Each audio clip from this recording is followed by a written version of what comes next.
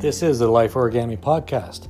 Every Monday, Wednesday, and Friday, we will be reading to you from our book, The Lost Guru. Uncover the mental habits that prevent you from fully inhabiting your life and accessing your intrinsic wisdom.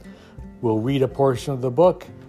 Amethyst and I will have a conversation about it, and then we'll put them out 3 times a week until the book's complete. Enjoy the show. So in the last episode, we talked about the fact that there's no hack to bypassing the learning curve. And we ended the show talking about the fact that masters are never complacent, and they're never really in their comfort zone because they know it's going to prevent them from exploring the fullness of who they are and their craft. And they have this playful attitude towards learning. And oftentimes they're learning and teaching at the same time. So today we're going to be continuing to read from chapter 1 of The Lost Guru. And this portion of what we're going to be talking about is living as a perpetual student. Now, these masters were willing to try anything, talk about anything, and when you asked a question that they had not heard before, they would stop, look you in the eye, chuckle, and say something like, "Is that so? Isn't that interesting?" Or, "Tell me more." Nothing was off limits, and they respected everyone regardless of their experience, appearance, or position of power. In fact, the more impressed other people were with themselves and their perception of their abilities, the more agile the masters became in handling them. They could dispense with silly people like ants. Never becoming disturbed or pretentious, they would wryly mock these self-important people with subtle humor. The way they viewed life and people was simple. They seemed to observe people from one of 3 aspects or perspectives: rigid, flexible, or silly.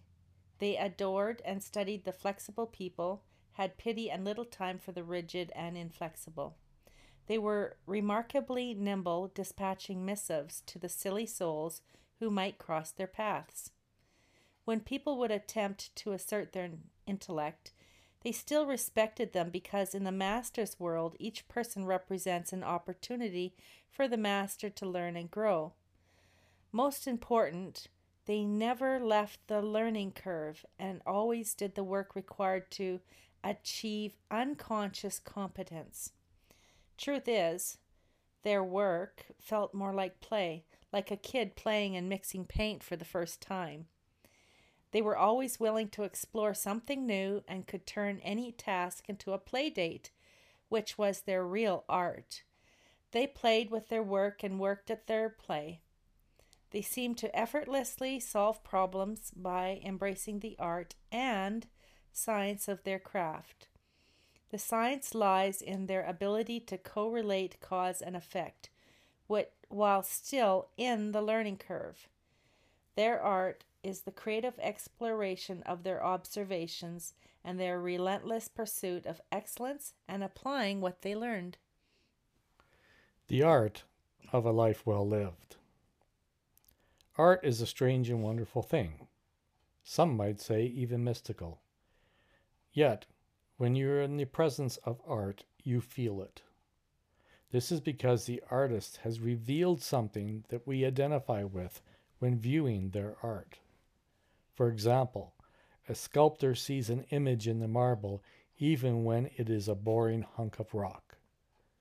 Slowly, the artist removes material to uncover the image they see hidden within the stone. This same opportunity is available to us in this life if we learn to take the sculptor's perspective. The image of what you want in your life is already present. It is your job as the sculptor to reveal it by shedding the unnecessary material, baggage, and bulk accumulated as we move through life. If you're disciplined, slowly, you will begin chipping away at the extra and unnecessary weight of life. This is the effortless unfolding of a life of ease. When you allow all life and nature to be what it needs to be, then you will be exploring your relationship with life, like it is an unfolding work of art. You will begin to feel your momentum start to build. Exploring the art of building momentum. The impetus of momentum, aka energy, gained by a moving object is like a flywheel. A flywheel is attached between the crankshaft and the ignition system, which triggers the starter and begins to move the flywheel of the engine. The heaviness of the flywheel stores the potential kinetic energy and smooths the operation of a reciprocating engine. The flywheel is heavy. The stored energy is captured by the weight of the flywheel and used to increase the engine's momentum and smooth movement. The potential energy captured in the large mass overcomes the resistance, inertia, to movement. The energy then becomes dynamic and movement is effortless. Less force is required to maintain it. With all movement, energy is expended and motion occurs. It will eventually lose its momentum unless it has continuous energy added. But it takes less energy to keep it going than initially when there was greater inertia. There's the example of when you can't seem to start a car and you decide to push start it. Initially, the hardest part is getting it going. Once in motion, less force and effort is needed to keep it going. Momentum builds, and the combined weight of the flywheel and car's momentum combine to maintain momentum. The momentum of the flywheel helps us in our lives too. The intention to learn and expand overcomes your own human inertia. When something is learned once, it can be applied again. In our program, we assert that mastering the art of momentum occurs when your mindset, skills, tools, training, and coaching add energy and power to the flywheel of your learning curve of your life. You become a net positive energy generator and an energy resource, which over the course of time adds momentum to your life. Your actions become more refined, accurate, and effortless. To live consistently in your learning curve, you will need to step into a heightened level of self-expression and tap into your drive to thrive.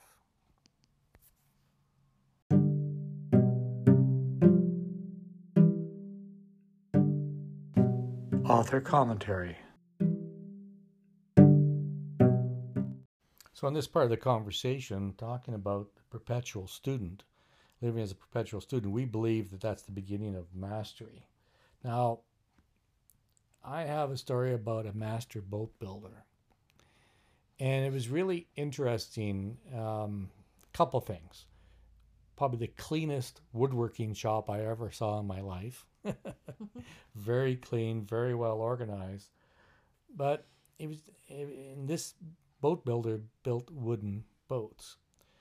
And as asking questions, he was showing me this, walking through the shop, getting a little tour, and we stop at this one boat and he's talking about it. And he said, yeah, I'm not sure how that boat's going to turn out. I said, why is that? Well, we're trying a new glue. Now, it's like, oh my God, my ears are going to start to bleed. Like the detail that he could go into about the boats and how they prepare the wood, how they cut the wood, pay attention to the grain, how they put it together by hand and plain. I mean, it's like making my ears bleed. So thought, oh my God, what have I got to learn? I have to now listen to glue. He's going to talk about glue, but I was smart enough that I said, okay, well, what do you mean? You're not sure how it's going to turn out. Well, we have a glue that we've always used, very successful, except this particular glue cures about twice as fast. So it's a little bit of an experiment. We're going to see how it turns out. And it's like, wow, this is a person that builds these very expensive, handmade, custom wood boats. And he's got this, still willing to learn and experiment. And I thought, he never left school. he still was a student. He never stopped being a student, even though he was now running a very successful business. But the intensity of his eyes and the focus and the dedication to the craft was pretty apparent. I was just thinking about my business when I put the animatronics into my business, and I had a talking tree that narrated a puppet theater presentation. And it had this big, loud generator that I put in the back room in the electronics room. And it had a bit of noise, so I had to turn the music up so that the kids could hear the play. Well, no sooner did the craftsman make that tree for me and deliver it and set it up, he found another way to make this tree function without that generator, which I was a little miffed because he didn't discover it until after he made mine. But he was forking out more money. I probably paid for his new invention. But the thing is that, he was always growing, and he also said that when he went to work in the morning, it was like he was playing. He was at daycare. He was just playing. It never felt like working. And he worked from morning till night. He just, put in the hours. And he says, used to say that Daddy plays with dolls because, he put together a lot of talking and dancing dolls and stuff like that. Right. And teddy bears. Interesting. Yeah. I also noticed that we talked about a sculptor sees an image in the marble, even when it's a boring hunk of rock. And I was just thinking about that. The canvas, when you paint a picture on canvas, you have to visualize what it is, how you want it to look on the canvas. So a blank piece of canvas or paper can become anything, but you have to have the vision. So that's my point, is that you have to know the result of what you want to achieve, and then you come up with the vision, and then you come up with the goals. And it's like you go backwards rather than goals first, and so that you're hoping to hit the mark like a bullseye, right? You're in a sense working backwards from the result. Yeah, that's right. Right. Well, and that's a really interesting point. But the thing is, at some point, though, you have to stop visualizing. You have to get into action. Right, and I wanted to talk more about that flywheel. Okay. Well, I was wanting you to maybe explain more about that. Right. We both know what a flywheel is and how it works, but our listener may not understand that. So the car, there was a time when, if there was a problem with the car, you could start a car by pushing it. I don't know that works anymore because you'd have to have a clutch. Because what you do is you put the car into gear, and then you get some people and they start pushing the car. Now, if you've ever tried to push a car, that first 10-15 seconds is excruciating because you're pushing so hard, the car is so heavy. But once you get it moving, then it gets easier. Then you really have to put your back into it and speed up your feet and start pushing harder and harder. Slowly the momentum builds. The car now has enough weight, enough momentum and weight behind it that the person that's in the driver's seat can pop the clutch. And when you pop the clutch, it forces the engine to get going. And the only thing that slows it down is friction. Right. Friction over a distance. So that may be the wheels on the road. There's many things creating it. But then if you're on a hill, right? That's going to be really tough going. Yeah, so then Or you have unless to you're use the going brakes. downhill. Well, that's the thing. That's what I was thinking. I forgot to say that. But Well, well, either way, if you're going downhill, that's cool, but then you have to stop yourself because you got so much momentum going. That's what the brakes are for, right? well, it's really interesting because I got a funny story about pushing cars. No, say it isn't so. It's my mother's story. Oh, So okay. when she was growing up, they had a Model A, a Model A Ford, Yeah. and where they lived. So what would happen is they weren't strong enough, my mother or her, to use the crank to start the car. Okay. So my grandmother would ask my mother to push the car to get it started rolling down the hill, and then my mother would have to race ahead of the car to open the gate.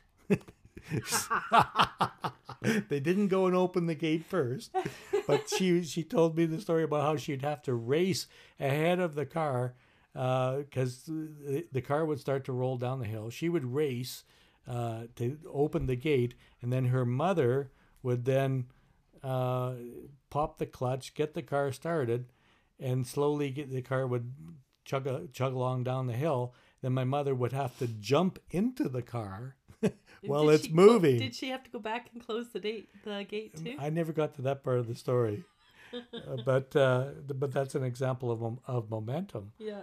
And so it's kind of like getting out of bed in the morning, right?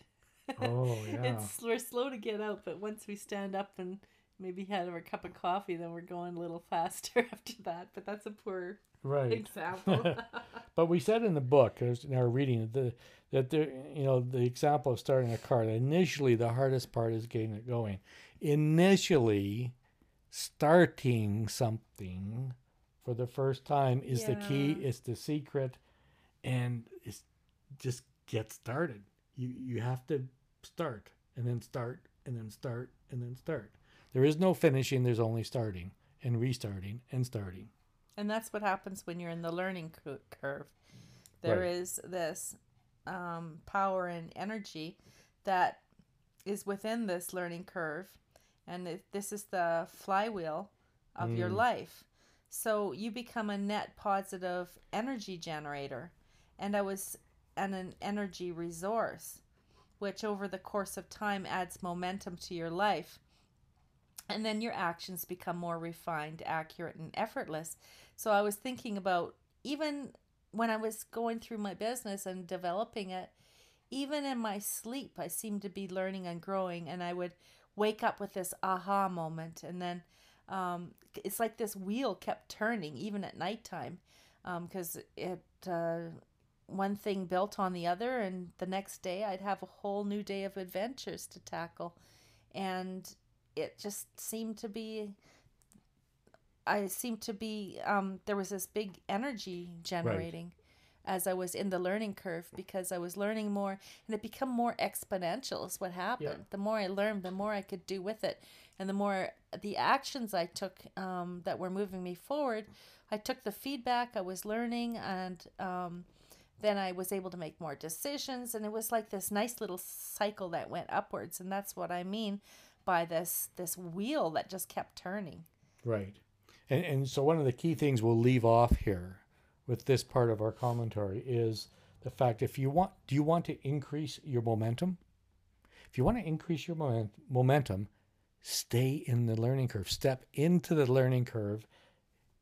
Give yourself permission to be a perpetual student of life and of the feedback that life is giving to you. Extract the lesson and act on it, and you'll never be the same. You can start anew. Because there's never any such thing as failure. Fail is simply first attempt in learning. And there's no end to potential. There's no end to potential. So stay tuned. There's more to follow in the next show.